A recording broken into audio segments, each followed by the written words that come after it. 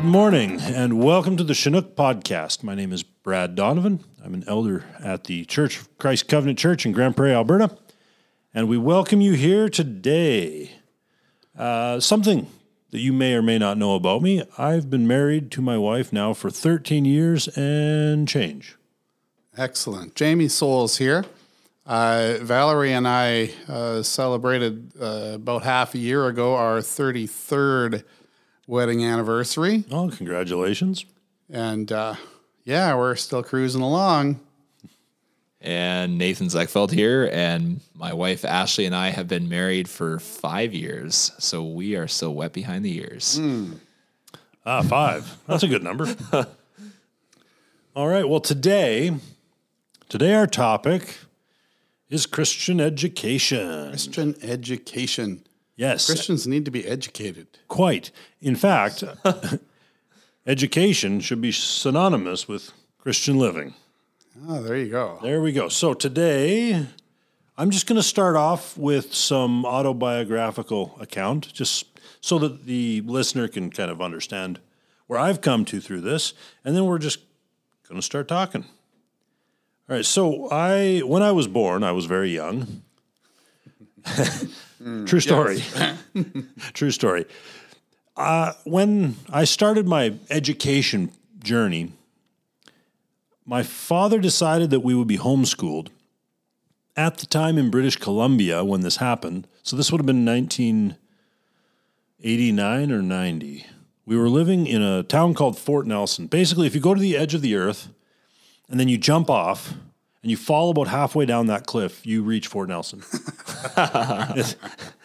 It's this tiny town way up in northern BC.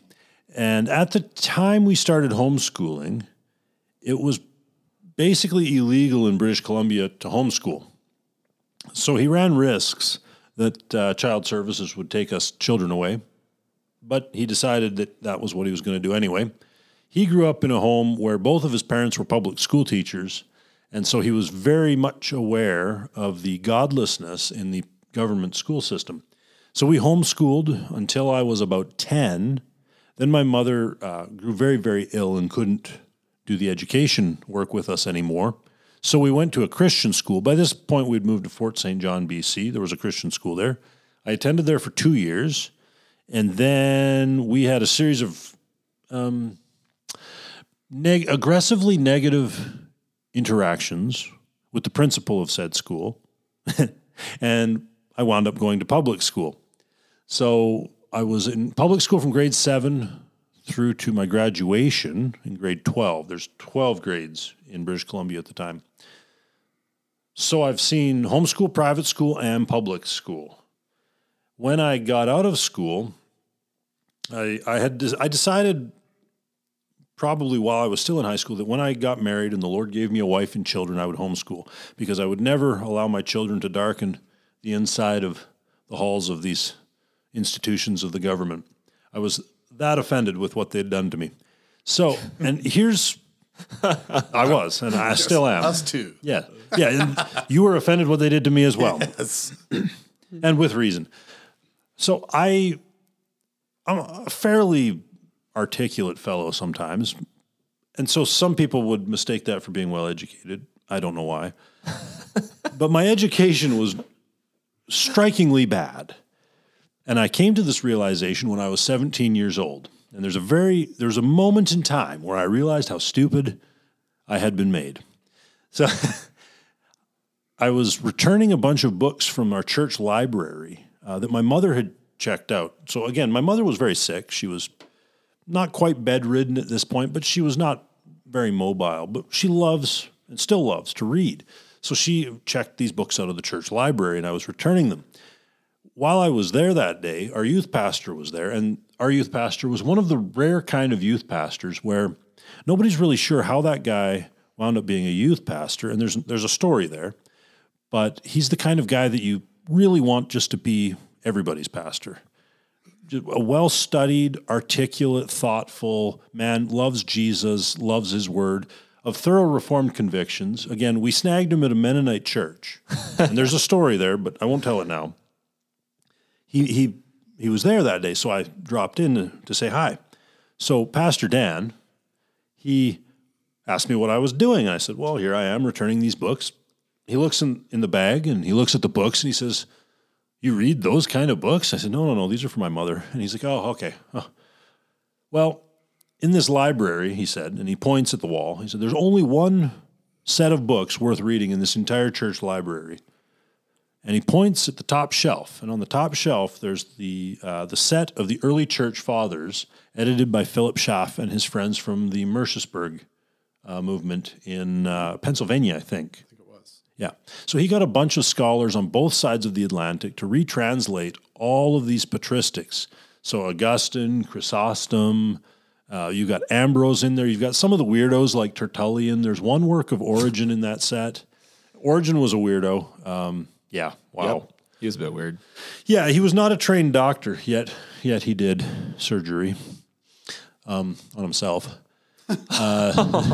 True story. There's some other oddities in there. You've got some church histories from Rufinus. You've got the church histories of Eusebius. He was a personal friend of Constantine the Emperor. He wrote A Life and Times of Constantine. He wrote a history of the church up to his point with a heavy emphasis on the martyrs. You've got all this good stuff in the set. And Pastor Dan said that's the only set of books in this library worth reading. The rest of it you could burn or throw out, and it wouldn't negatively affect Christendom. But those a man should read. And me being a 17-year-old and a serious Christian, and I thought to myself, well, I should read one of these. So I checked out Irenaeus Against Heresies, and I took it home, and I tried reading it, and I could not understand a word that guy said.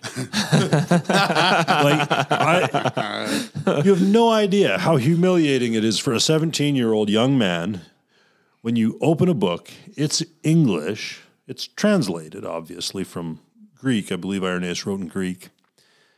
But I cracked it open, I read it, and I didn't understand a thing. And I thought to myself, I am stupid. My conclusion was not that Irenaeus was stupid, because Pastor Dan said he was good. My conclusion was that there was a deficiency in my education or training, that I could not understand him. So I went to Bible school, and there was a second point where I realized how ill-served I had been in my education. At PRBI at the time, so that's Peace River Bible Institute in Sexsmith, Alberta, sometimes called Peace River Bridal Institute. Yes, it does work that way quite often. For many, but not for me. I was one of the untouchables. I exited there after 2 years having no wife. So I think I should get my money back on that one. But so one of the things that they were doing, and this would have been 2004. Yeah, 2004, I think, was my freshman year there. Every student, regardless of age or previous training, every student went through a remedial English class in your first semester. And they did this because you couldn't move on to any other course of study until you had gotten down the basics. And it was there that I realized that I did not know how to define an adverb, like a helping verb. I couldn't tell you what an adverb was. I couldn't find it on a page. No idea. I knew what a noun was, but that was about the extent of my grammatical knowledge. And again, as a child, I was a voracious reader. Like, I would literally read 20 books a month, some months, like big books, not small books. And again, I realized how poorly served by my education I had been. So when I got out of Bible school, one of the things I decided to do with my money when I got my first job, I said to myself that I would invest in tools and I would invest in books. I would invest in tools for skills and books for knowledge. And so I made that my habit, and I've run up many a credit card debt on both. You bought that early church fathers set pretty early, didn't you? It was the first thing I bought. It was the first thing you bought. Yeah, back in the day, Christian book distributors had it available in their catalog. You remember the old catalog that they used to have? I remember those. So you had to mail them a check. So I mailed them a check for the early church fathers set, and about 3-4 weeks later, they sent, I think it came with 4 boxes. Wow. It's 28 volumes, and I've been working through it ever since. And some of it's remarkable. You've got Athanasius on the Incarnation, which book. is a fantastic book. Augustine's City of God, fantastic book. Chrysostom's sermons, some of them are deeply interesting.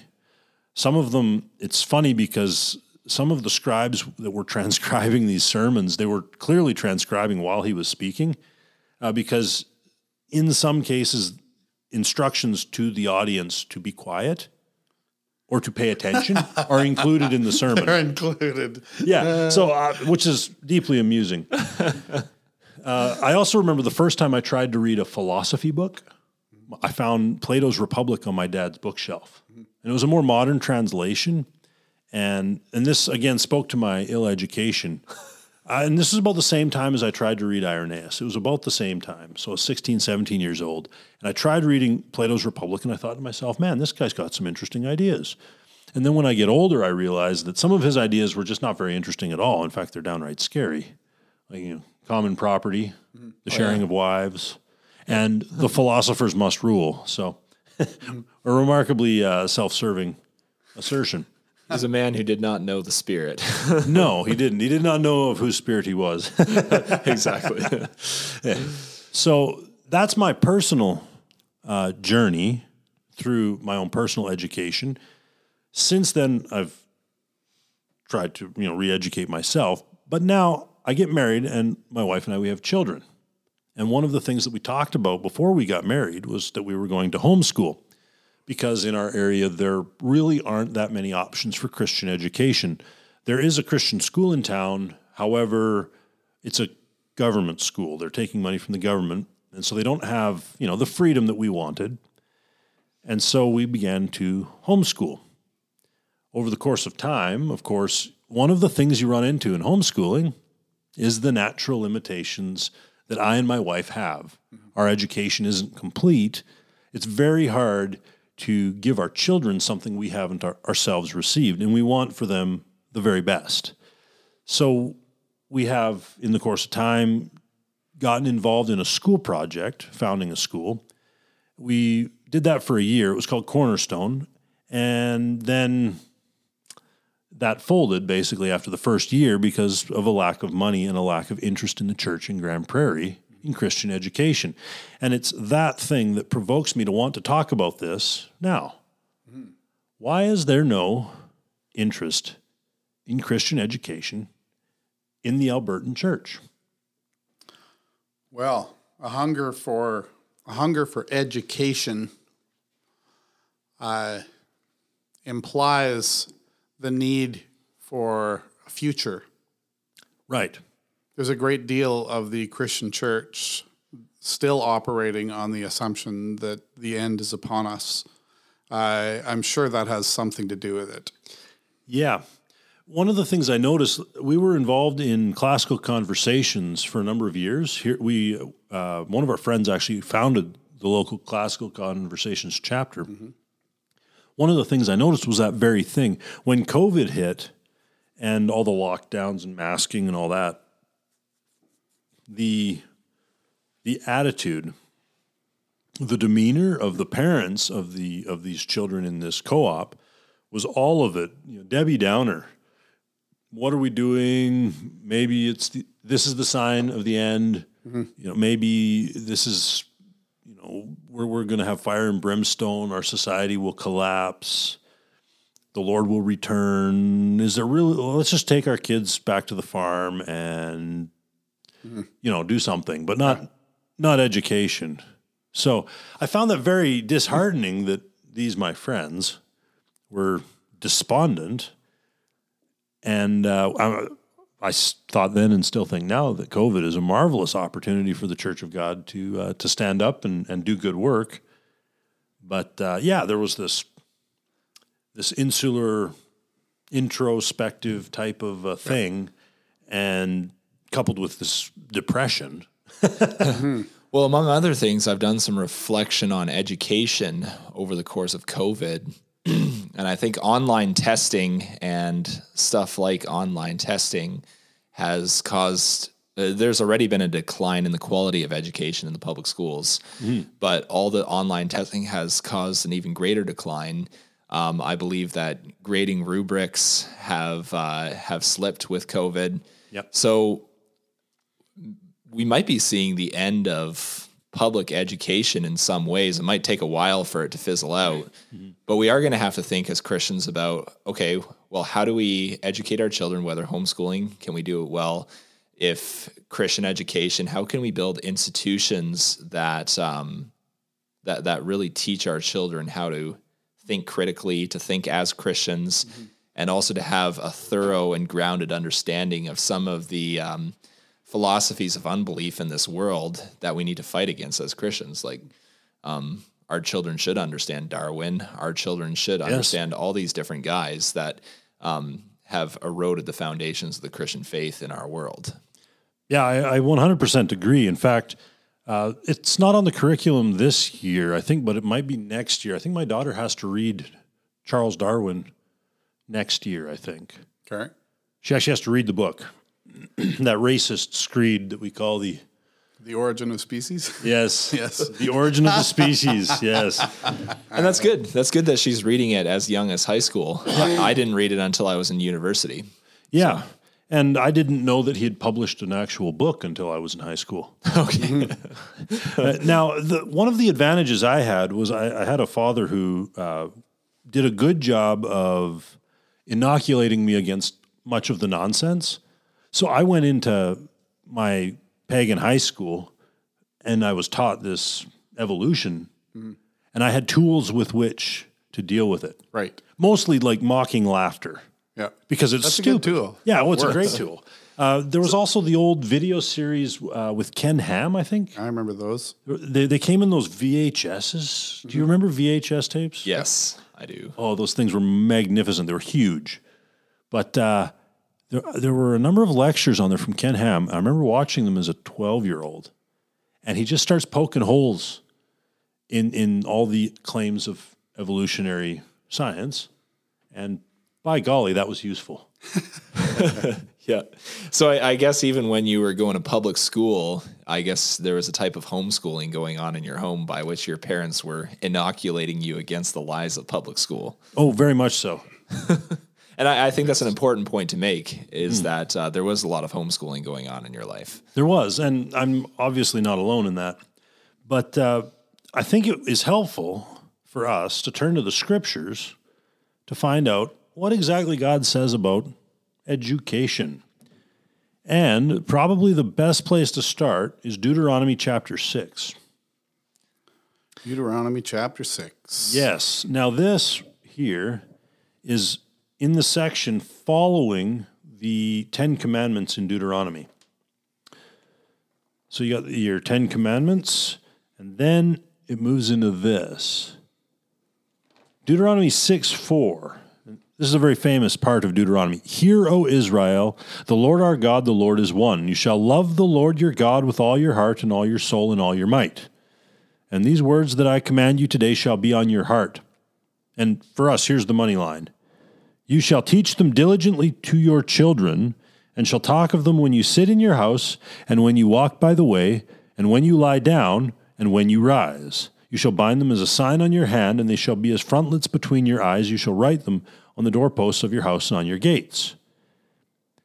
And when the Lord your God brings you into the land that he swore to your fathers, to Abraham, to Isaac, and to Jacob, to give you with great and good cities that you did not build, and houses full of good things that you did not fill, and cisterns that you did not dig, and vineyards and olive trees that you did not plant, and when you eat and are full, then take care lest you forget the Lord, who brought you out of the land of Egypt, out of the house of slavery. So, the command to educate your children here is toward the end that you forget not the Lord.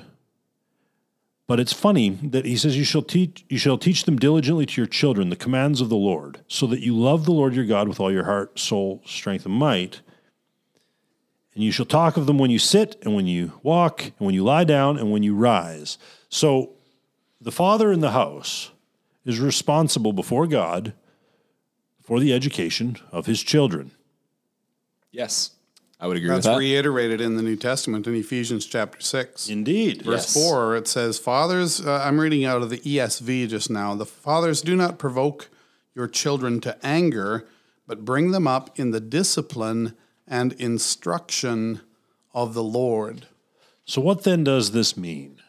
Well, there's a word, the word in here in Greek is paideia, which has to do with not just teaching them about salvation in Jesus. It's teaching them everything. Everything that they are learning, they are to learn in the Lord. There is, we're to bring them up in the discipline and instruction of the Lord. Indeed. So that their education, the way, like education is to prepare you for facing your life, right? Right. Okay?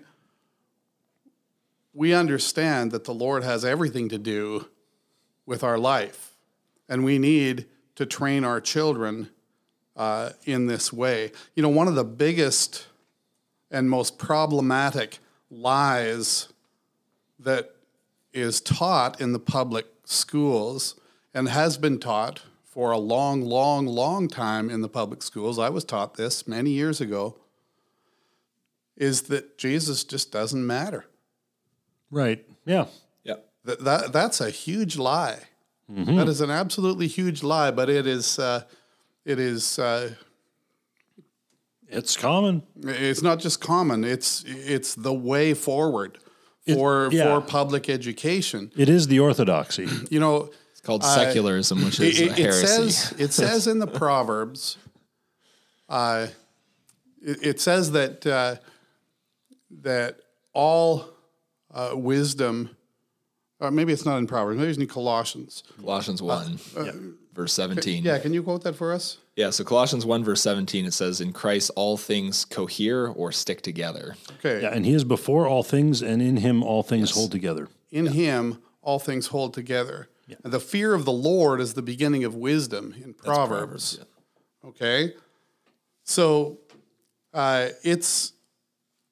if God really made the world, if God really did that, and if his word is really true, then the education that we give needs to be centered in him. In the public education world, it's you got to hand it to them. You got to hand it to their textbook makers. You got to hand it to these guys how diligently they have scrubbed all the stuff that they learn to leave out reference to the God who is the center Of everything. of everything. Yes. It's amazing. Indeed. And One hand applause. one hand applause. Yeah. A backhanded compliment. Yeah. Good job. Good bad work, guys. Yeah. Good job, you bad guys. Well, the fascinating thing is, I believe it was McMaster University in Hamilton, Ontario. It's a very famous Canadian university. Their founding motto is this: all things cohere in Christ. McMaster has abandoned that. But that was the foundation of a lot of our public education in Canada, even though we've, as Jamie said, scrubbed it now Yeah. with secularism. And the thing is that God created everything. It's all his, and we are in Christ. And so all of Christ's, all the things that he owns and has possession of, which is everything, is for us. We belong to Christ, all of Christ for all of us and for all of life. So there's nothing in this world or universe that is not subject to our study. Right. And all things, it says in Colossians, cohere in Christ. In him all things hold together. So that's a metaphysical claim that we make in the scriptures, that all things, all being, all that is in Christ somehow. It exists because of him. In Hebrews, I think it's Hebrews 1 here, Let me just turn in my analog Bible app. Can you hear the pages flip? I got the pages flipped. All right, so in Hebrews 1, we've got, long ago, at many times and in many ways, God spoke to our fathers by the prophets, but in these last days he has spoken to us by his Son, whom he has appointed the heir of all things. And here's where I'm going with this. Through whom he created the world.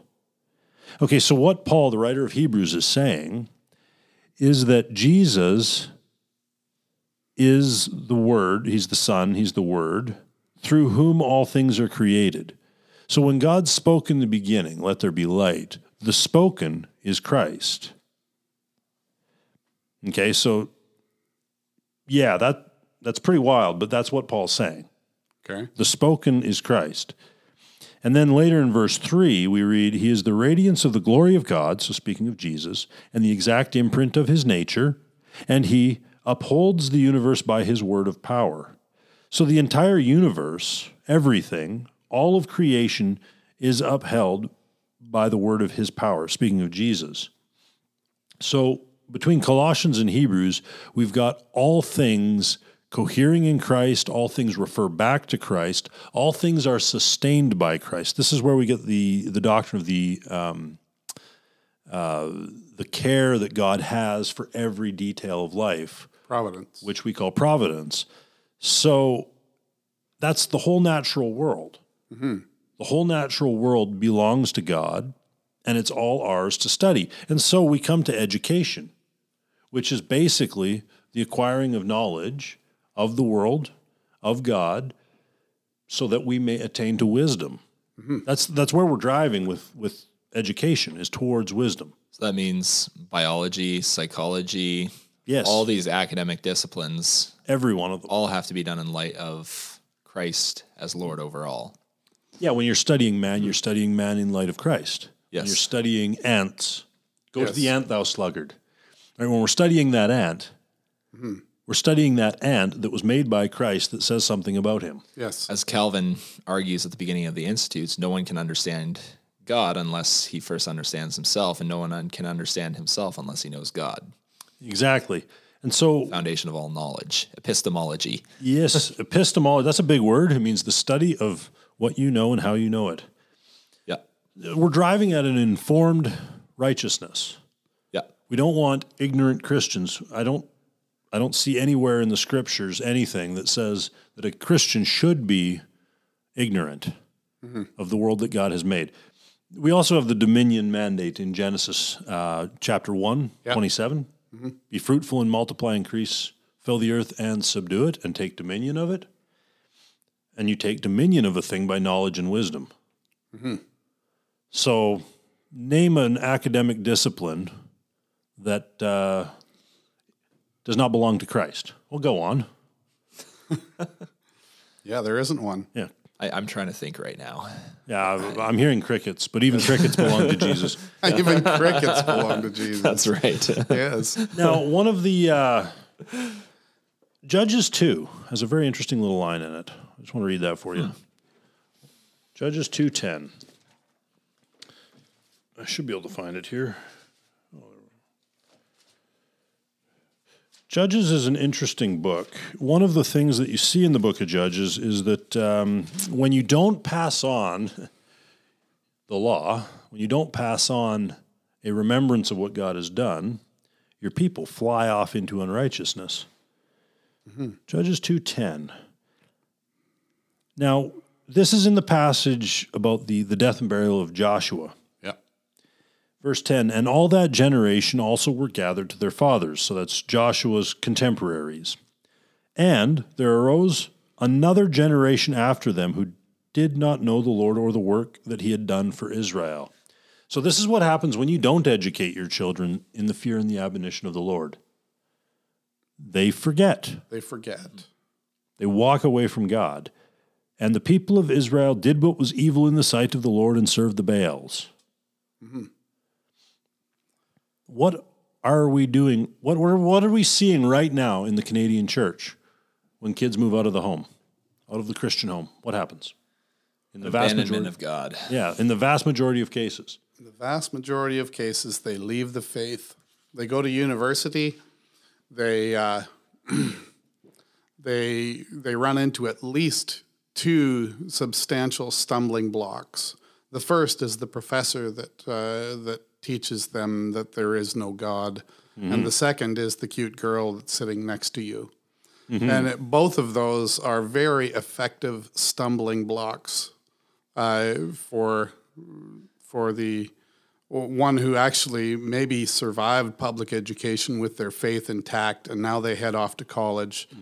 There's no better way to make an evolutionist than that curvy girl. Quite. And that's why Solomon so strongly warns his son against those paths of folly. Yes. Yeah, he talks about that the prostitute Yes. in Proverbs, and he warns his son against her. Well, now I don't often quote Tim Keller or refer favorably to what he has said, but he said something on this point that I found very, very profound. I read an article one time where he was quoted as saying, when somebody comes to him, like a first or second year university student, and they tell him, I'm struggling with my faith, and I don't know what I believe anymore, and maybe I don't know. And I guess the thing that he often asks is, well, who are you sleeping with? Yes. Yep. He doesn't ask them to explain your faith struggle. He asks them, are you fornicating? It becomes a defense of sin. Yeah. In many cases. Yes, I abandon my faith because I want to sin. Yes. And abandoning God's revelation about things is how I put up my blinders to say, okay, well, there really isn't a God. Yes. And sex is the trip.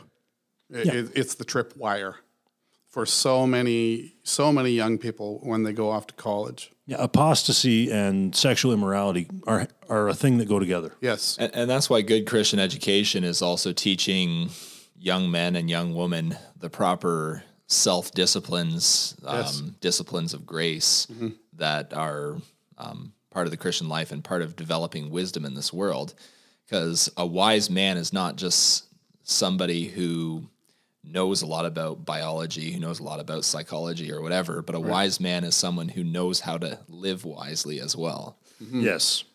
And what is living wisely but living in obedience to Christ? Yes.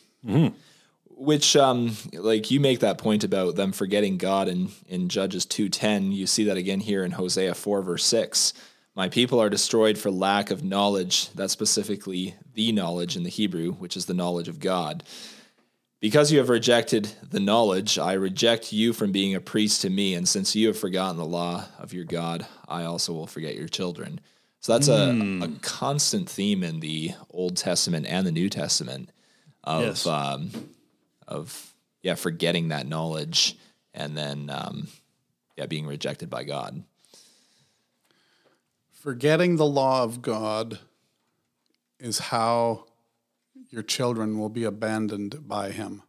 And that's the whole project of public education. Is getting you to forget. Is getting you to forget God. Yeah. That's the whole project. And if you study up on the founder of public education, especially in the States, Horace Mann, his aims and intents with public education. He wrote about it. Yeah, was very much anti-God. And the weird thing is, like, a lot of Christians jumped on board with this whole project of public education. So a lot of the foundings were in many ways Christian. Like in Canada, you've got somebody like Ryerson who started Ryerson University in Toronto. He was an Anglican archdeacon. Yep. But yet at its root, it was the idea that the state was savior and that they were going to save society by education. And in the process, they forgot God. Yeah, and when we're talking about education and child rearing, one of the things that we have to ask ourselves is what was the one God seeking? Like why what was God looking for? In Malachi, yeah. And what was the one God seeking? Godly offspring. Yes. That's what God was looking for. I just quoted, godly offspring. You want to know a big deal about what your marriage is for? That is what God is looking for. Godly offspring. He wants not just that your children will profess faith in Jesus. It's not just that. It's that you need to be thinking long term. You need to be thinking with regards to the kingdom of God. I need to train my child in such a way that they take it to heart so well that they are able again to teach their own children the same, and following down the generation, doing that. That's really what God wants of us. He wants godly offspring. Yeah, absolutely. He says it. It's marvelous. Chapter and verse. I love it. I'm not that smart, so when God says a thing straight up, whew. Yes. The other thing that I find helpful to think about in this education discussion is it's not enough for me to want my children to conform to a moral or intellectual standard. Right. I want them to love it. Yes. I want them to love the moral standards of God. I want them to love searching out his wisdom in his creation. So whether we're studying a tree or studying ballistics, and you usually study ballistics while deer hunting, or biology while deer hunting, having hunted the deer, or the culinary arts, having butchered the deer and are now cooking the deer. Yes. Right? So you've got a complete study right there. The point is to have our children's affections turned towards the Lord and the Lord's things. Yes. In a wholehearted way. Love the Lord your God with all your heart, soul, mind, and strength. Exactly. That's how that passage starts in Deuteronomy 6. Exactly. And in the Great Commission, a thing which we've referred to in previous podcast episodes, we are commanded to baptize the nations, to disciple the nations through baptism and teaching the nations everything that Christ has commanded us. Mm-hmm. And the teaching part has so often been forgotten. It has been. But where does teaching the nations begin? Begins in my house. Mm-hmm. Yeah. I've got 4 walls, a roof, and children. Mm-hmm. Like let's make this happen. Start here. So we've I think fairly well established that the public schools are the primary institution for the catechesis of your children into statism. Yes. Now, if this is so, and it is so, oh, Christian brother, what are you doing? But now, Brad, maybe the child can be a witness or a missionary within the public system. I would never send a child to do a man's job. I fully agree. I don't send my 7-year-old son off to war in Afghanistan, right? Yep. You don't. Nope. I don't even go there. But You also don't send your children to the Muslims to be educated. no, I don't, oddly enough. I don't send children into a man's fight. If a man is called by the Lord to go into the public school as a teacher, as a missionary, okay, very well. Yeah. Go do it, and the Lord bless. Your career will likely be short. You won't get tenure. And make a lot of money in the meantime. But you know what? Go for it. But you're a man. You're going as a missionary. Mm-hmm. But, oh, Christian father, what are you doing? Yes. You're sending your child as a missionary into a place where it is against the law for a teacher to tell you that Jesus is Lord. It's gotten A teacher can perhaps do so. Yeah.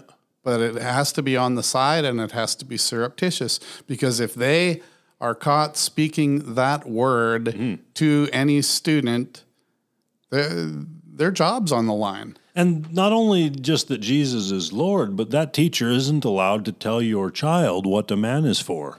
No. Yep. Or what a woman is. Yes. Like, this is 2022, people. Well, yeah. Now they're teaching sex ed to the children, which very much does not align with the Christian worldview, and is 100%. leading children to be deeply confused and mentally troubled. Yeah, all the so-called gender dysphoria has been caused by these institutions. Yes. It didn't exist until then. Like, this is a wholly unnatural thing. I can understand many sins as being natural, but some of them you just kind of have to create. Yeah. And this is one of them. So again, my question to Christian fathers with children in the public schools: what are you doing?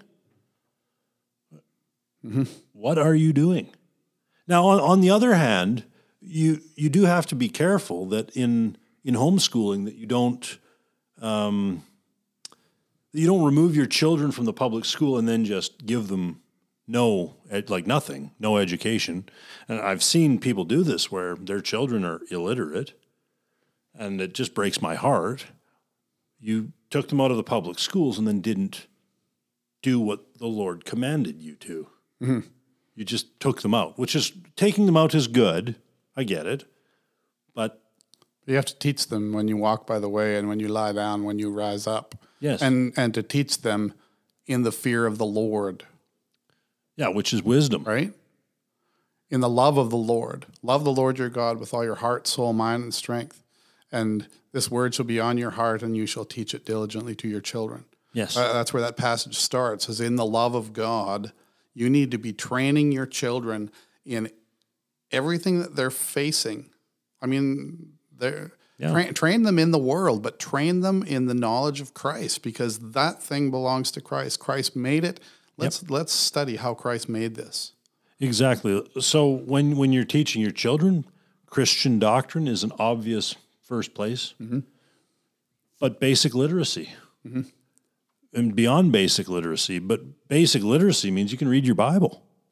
Yeah. You can figure out a lot of things there just with that skill. But when you're teaching your child math, for example, math belongs to Christ.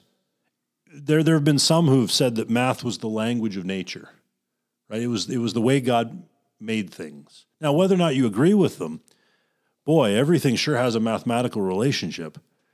I mean, a circle can be described mathematically. And circles, like my coffee cup has a circle, right? There's a circle right there. But it's a cylinder, so it has volume. Now I can describe the volume, and I can calculate that volume.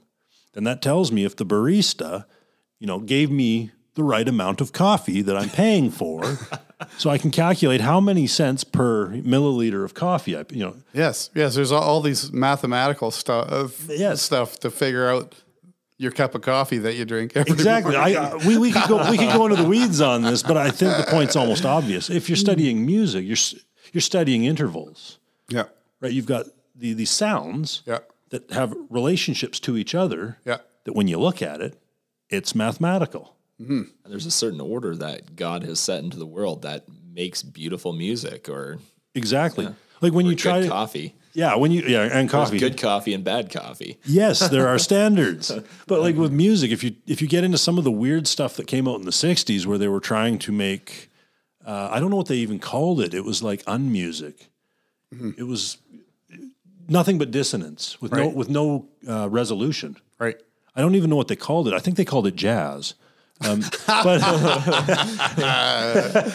no, it wasn't jazz. Well, it was something else. Yeah, it was weird. You try and listen to it, and it's just terrible.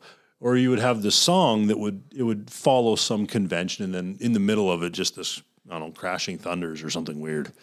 Music, just in so many ways, beautifully reflects the unity and diversity within the triune God. Yeah. So there's something very Trinitarian about music. You've got multiple parts speaking the same theme in harmony. Yeah. But speaking different notes. Yeah. Right.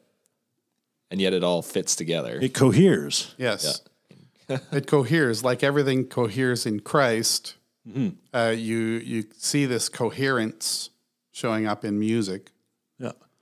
But all of these different disciplines, they all point to Jesus. Every one of them. them. They all point back to him. And that's the kind of thing that you can talk to your children about when you walk by the way and when you lie down and when you rise up. Talk talking to them and teaching them about how this thing works in Jesus. And what's the question every child asks? Why? Why? The sun came up this morning. Why? Right? I mean, there's multiple answers for that. Yes. You've got the orbits. You've also got the fact that God just really thought that was a good idea. Yeah. This delights him every morning. It comes up. Yeah. He says, do it again. Do it again. Do it again. He's just like a child in that way. Yes. Do it again. You tickle a young child, they laugh. Do you stop? again. Do it again. Yeah.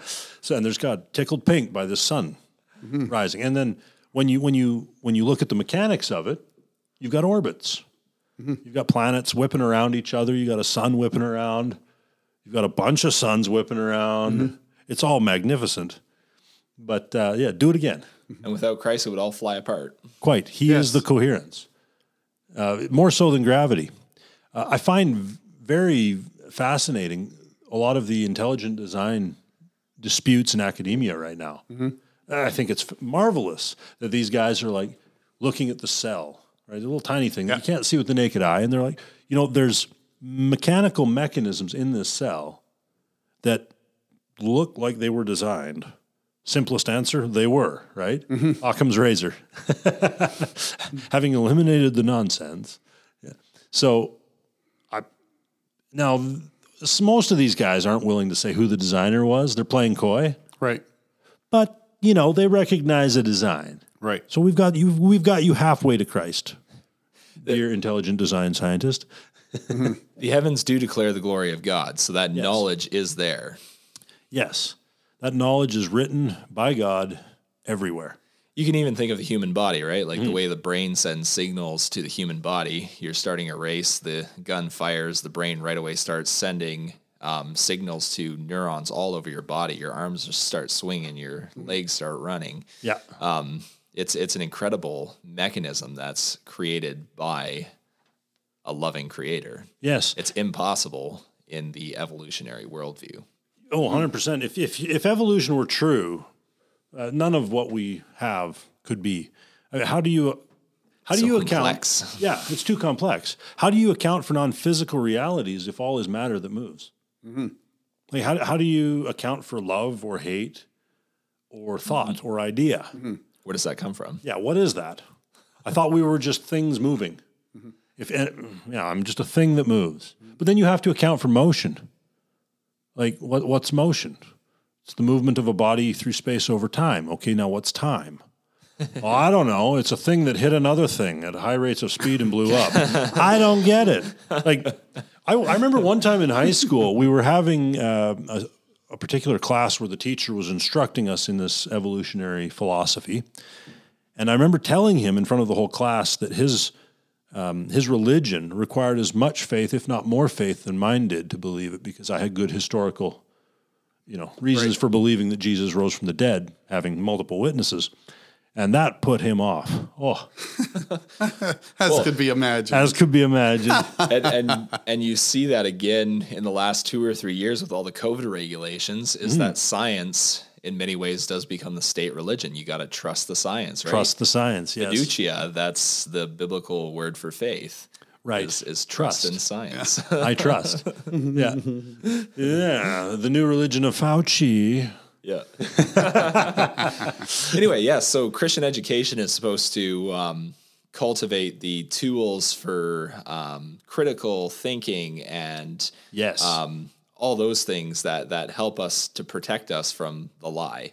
So if the Lord made everything and he is rational, then everything he made is rational. And if we are being made by him are also rational, then we can rationally understand that which he has made. And this is the foundation of all scientific knowledge and inquiry. The foundations of scientific inquiry and knowledge are Christian, inescapably Christian. Yes. Science is ours. And Science is ours. And as we study science, we look for patterns and order, and where could that order and where could those patterns come from except from God? And where could our reasonable expectation that a pattern or order should be sustained through time, right? Where does that come from? Like, how do I know the sun is going to come up tomorrow morning? Right. Is it just because it came up yesterday? Or is it because it must come up tomorrow? Yes. Right? Like, why is it continuing to rise? The whole notion of cause and effect, that a cause has an effect that results necessarily from it, that's a Christian idea. Right? This is something centered in the very character of God and in his creation. You can't get cause and effect out of evolutionism. It doesn't make sense that an evolutionist would appeal to cause and effect. Yeah. So I find it very funny that people like to say that science and faith are in opposition. It's funny because it's not true. Science is ours. I think it was Aquinas that used to say, "I believe, therefore I know." Was that him? I believe, therefore I understood. I think. I think that was Augustine. Augustine. Sorry, Augustine. Yeah, I got the A's mixed up. Credo ut intelligam. Ah, a Latin scholar. What I can understand. Yes. So the foundations of knowledge are Christian. We know because we are rational creatures. We are rational creatures because we are made by a rational creator. Yeah.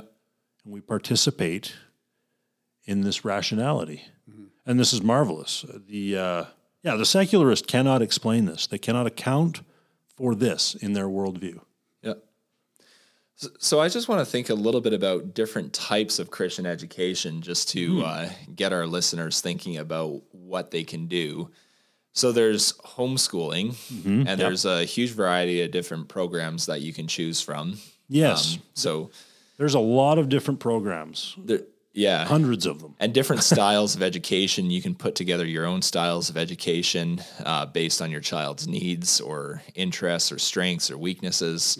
But then there's also different types of Christian education. So there's more, I guess you could say, mainstream Christian education, but then there's also classical Christian education. Yep. Classical Christian education tends to be very popular down in the States. Yeah, and it's produced good fruit. Yeah, and it's becoming increasingly popular in Canada too, because I think you're seeing a couple new classical Christian schools pop up in Toronto, in Windsor. I think some areas like that. Yeah, and I think there's one that's popping up in Cochrane, I think. I'm not sure. Yeah. Don't think that one's running this year. Okay, maybe it's running next year.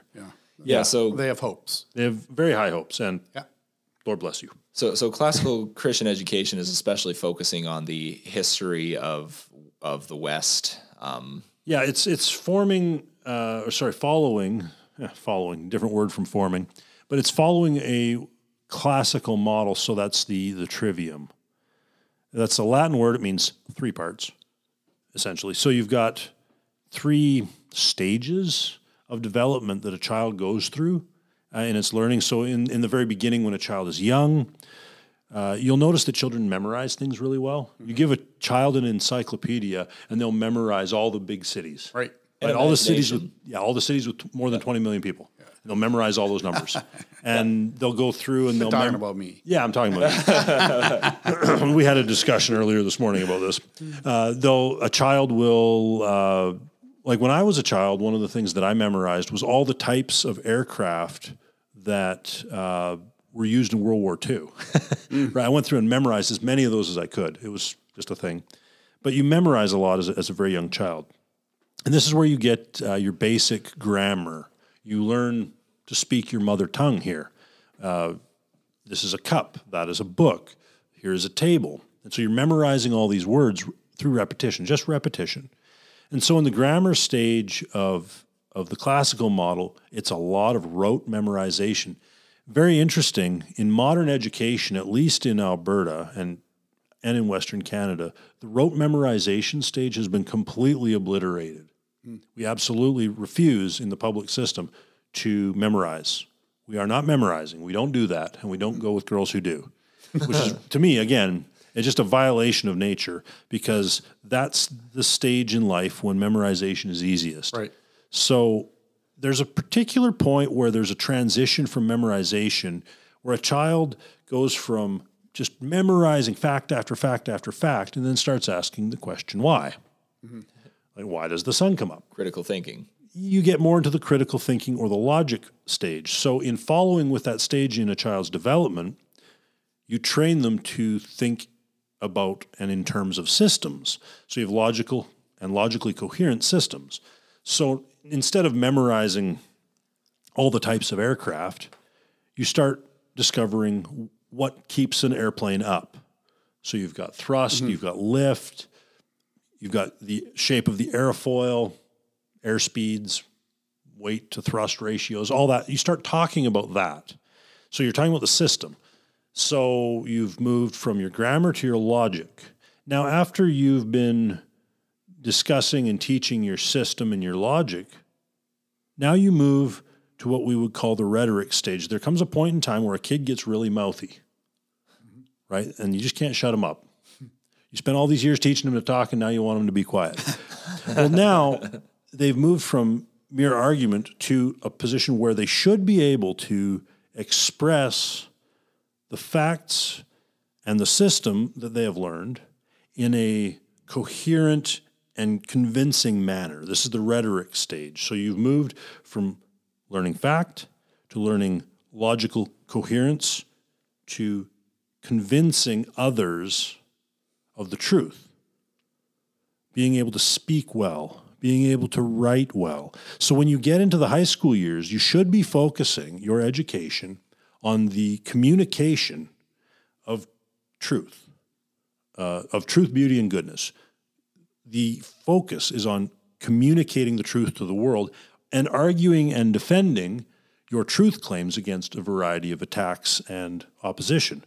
So that's what the classical model is in primary education. And so that's what classical schools are and classical homeschools are doing. Right. And it's the old method. If you read Quintilian, he was a Roman educator, I think during the reign of Tiberius, I think. Don't quote me on that. It could have been Augustus. He wrote a book on education, and he talks in those terms. That's where we get this idea of trivium. And the medieval church used that as the basic primary education model all the way up till the modern period.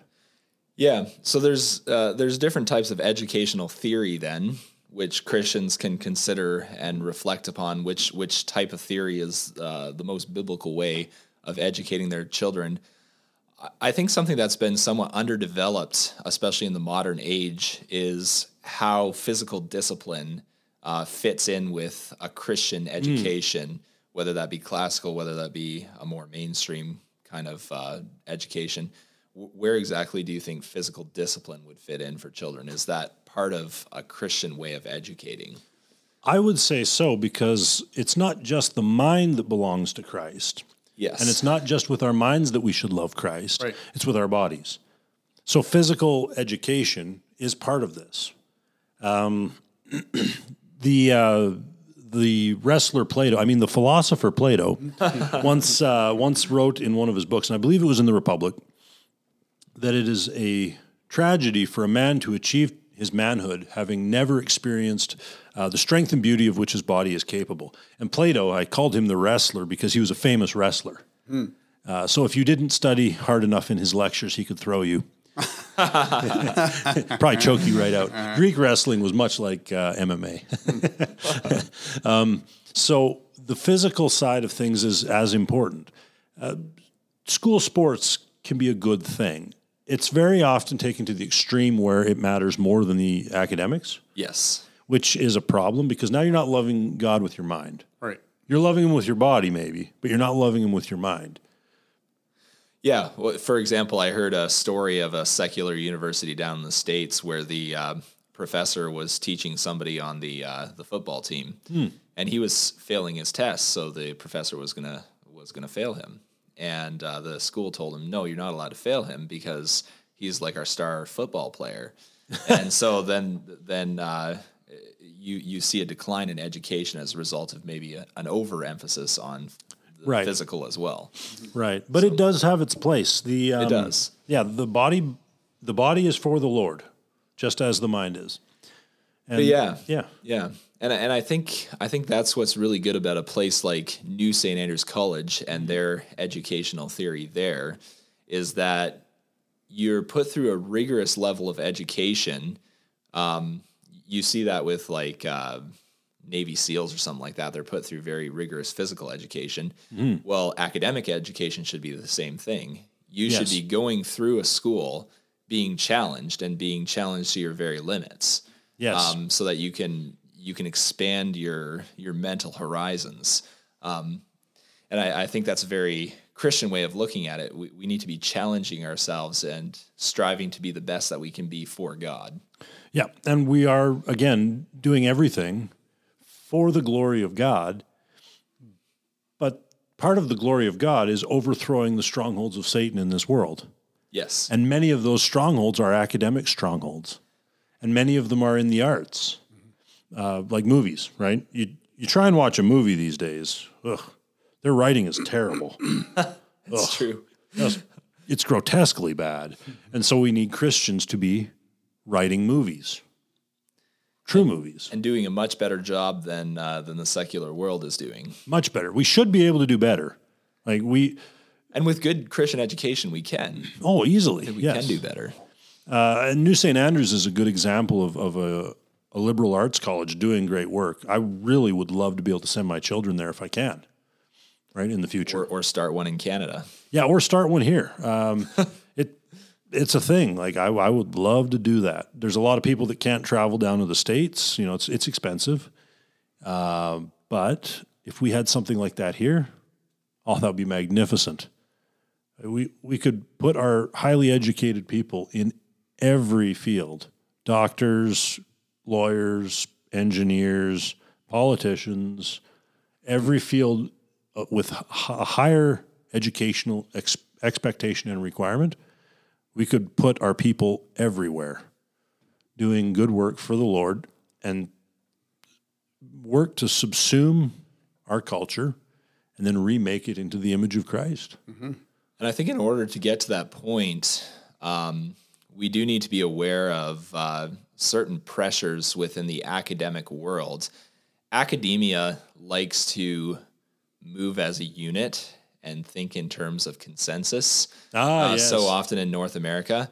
And so you are going to need academics who are a little bit renegade at times, who think outside the box, who ask the questions that nobody's asking, who challenge the status quo. Mm-hmm. And I think Christian academics can really find a place there at this point in time where we are forging the way ahead for a new period of revival in education without just going along with the consensus, going along with the status quo of evolutionary thought and all of that, right? But we can challenge things and really find a place within the North American educational system. Yeah, and I really think that because the world belongs to Jesus and we belong to Jesus, like, this is ours. Let's just take it. Yep. It's going to take hard work, but let's do it. We need to form Christian institutions that are robust. We need, like you said, our academics challenging the evolutionary worldview in the world of academia, which honestly, it shouldn't be hard. Evolution is just a laughable, nonsensical doctrine. If you learn to laugh at evolution, it's very easy to intellectually overthrow the thing. Right? It's not difficult. Yes, even unbelievers are overthrowing it. Yeah. They're overthrowing Darwinism From within. from within. Yeah. So, And you might lose your job and you might be paid less for working at a Christian university, but hey, if you can be teaching according to your conscience, that's a really cool thing. that is. That's a liberating thing.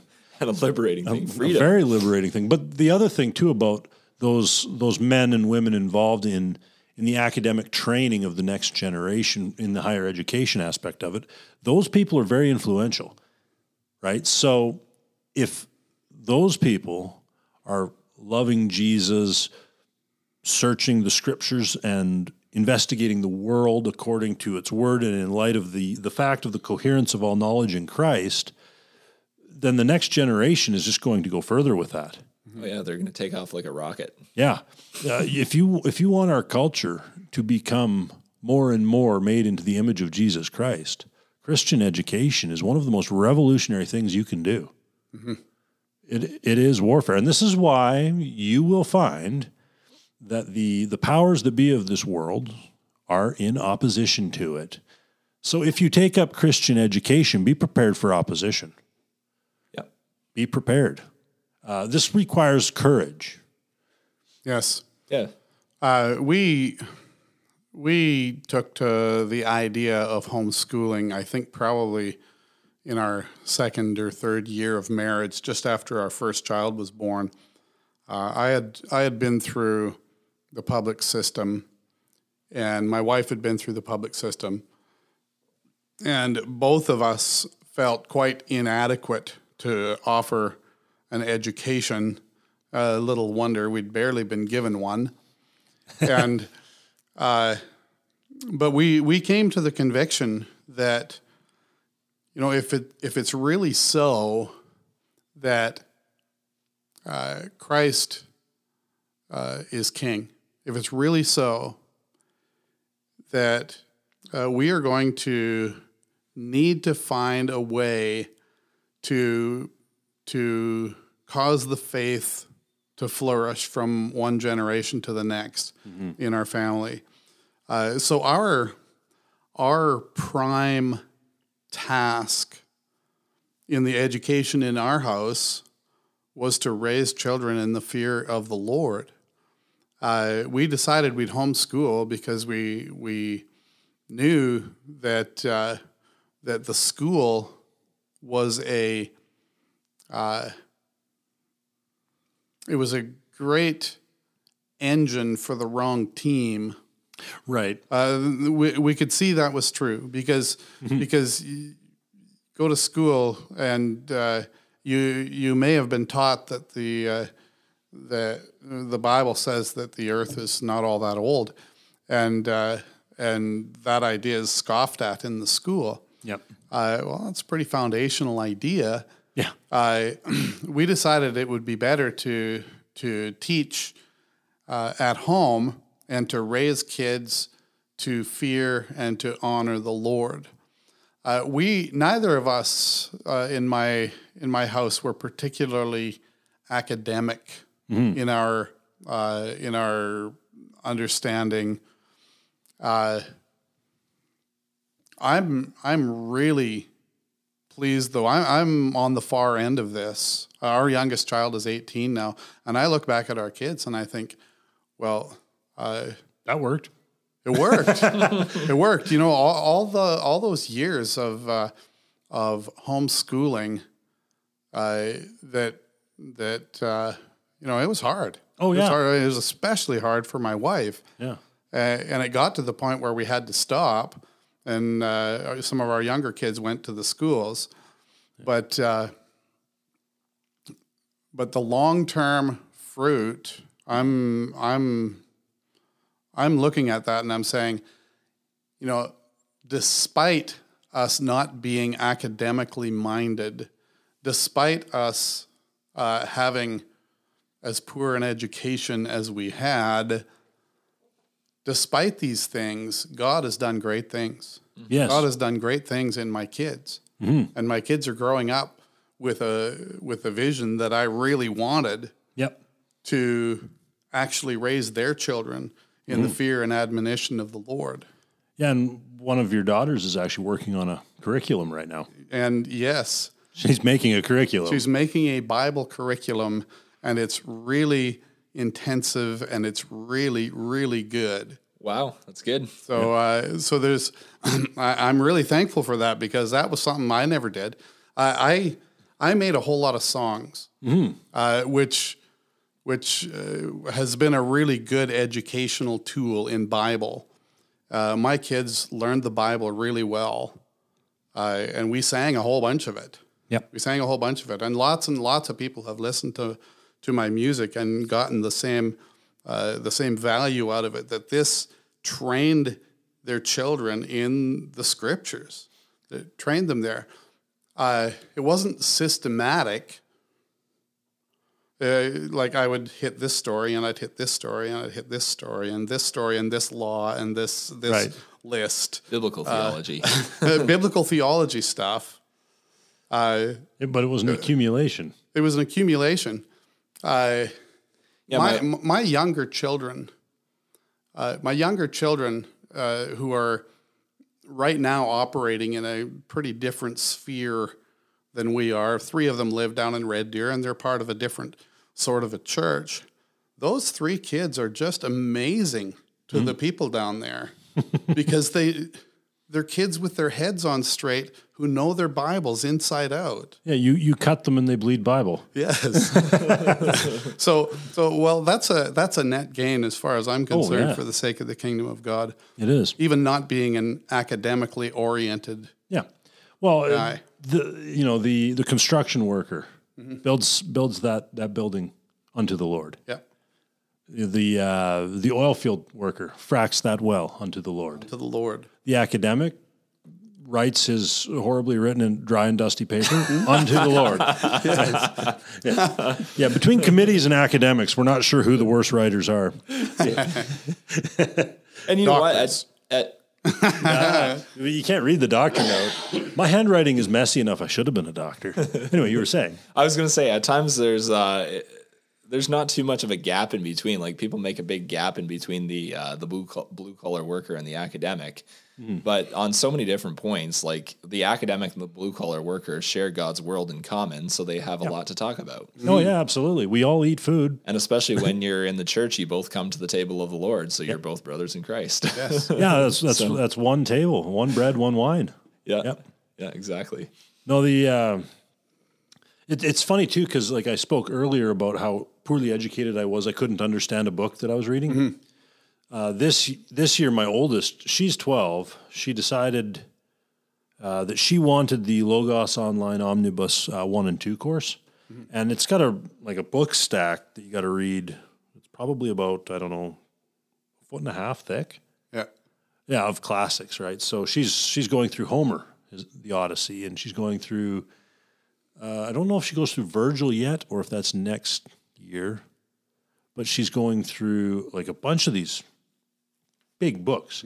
Plato's Apology for Socrates, The Last Days of Socrates. She's going through that, and she's devouring these books. It's really fun to see. But when we were looking at curriculum for this year, my wife showed her that book list, and my daughter was very animated. She wanted that. Yes. And she's 12. Yeah. And I'm just tickled pink. I That's just love great. it. Yeah. Oh, another point. This is something that is slightly peripheral, but not really. If you want your grandsons to be well educated, then your daughters had better be well educated. You cannot cut corners on that.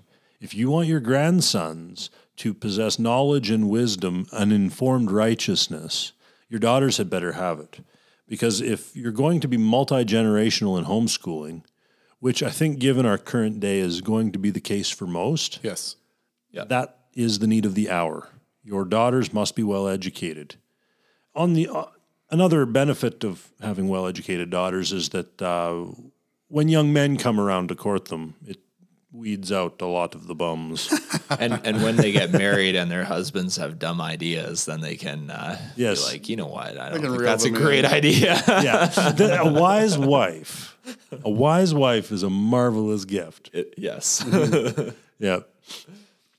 So there are many, many reasons, dear listener, why you should withdraw from the public schools for the sake of your children and grandchildren, and why you should educate your children either at home or in a good Christian school. Anything but the government school. Well, not anything. Well, okay. Yeah, there are some things you should just There not do. are some things you should do. Just don't do. Yes. Yeah, that thing that you're thinking of, not that. Not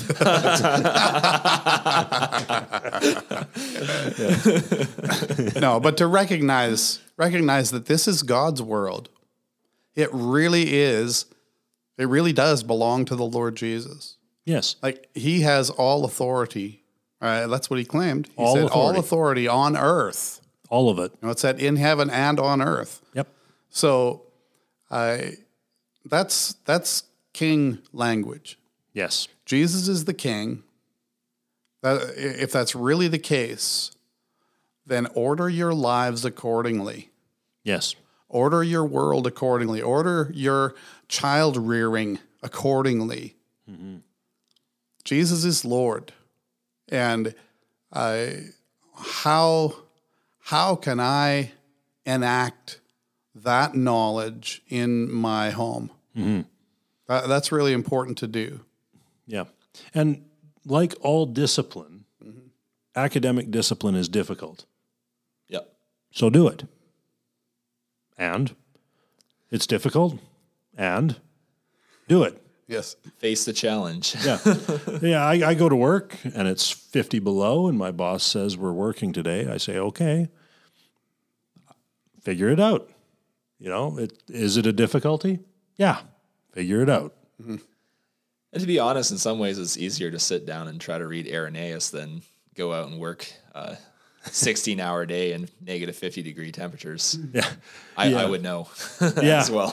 Yeah, having done both the that cold weather work and the reading.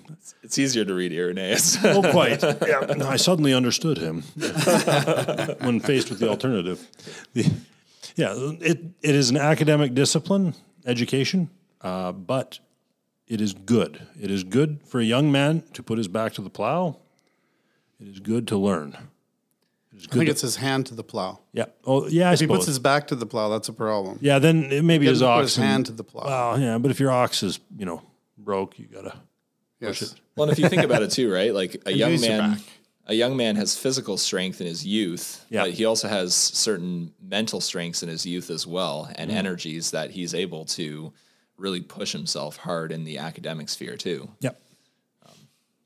Yeah. So that's about all I think I have to say on the matter. Right. Well, thanks, Brad, for your walk through this with us. Yeah. We hope that it's been valuable to you as you sat in on our discussion on Christian education, on the need for it, on the need for Christians to honor Jesus as Lord, even in the way they educate their children. And so we pray for you folks who are listening that the Lord will grant you courage and wisdom and vision for the sake of the glory of God in the raising of your children, that you would do so with the knowledge that Jesus is Lord and that this world is His, all of it, from top to bottom. So, thank you very much for listening to us today, and the Lord bless you all. All right. Bye now.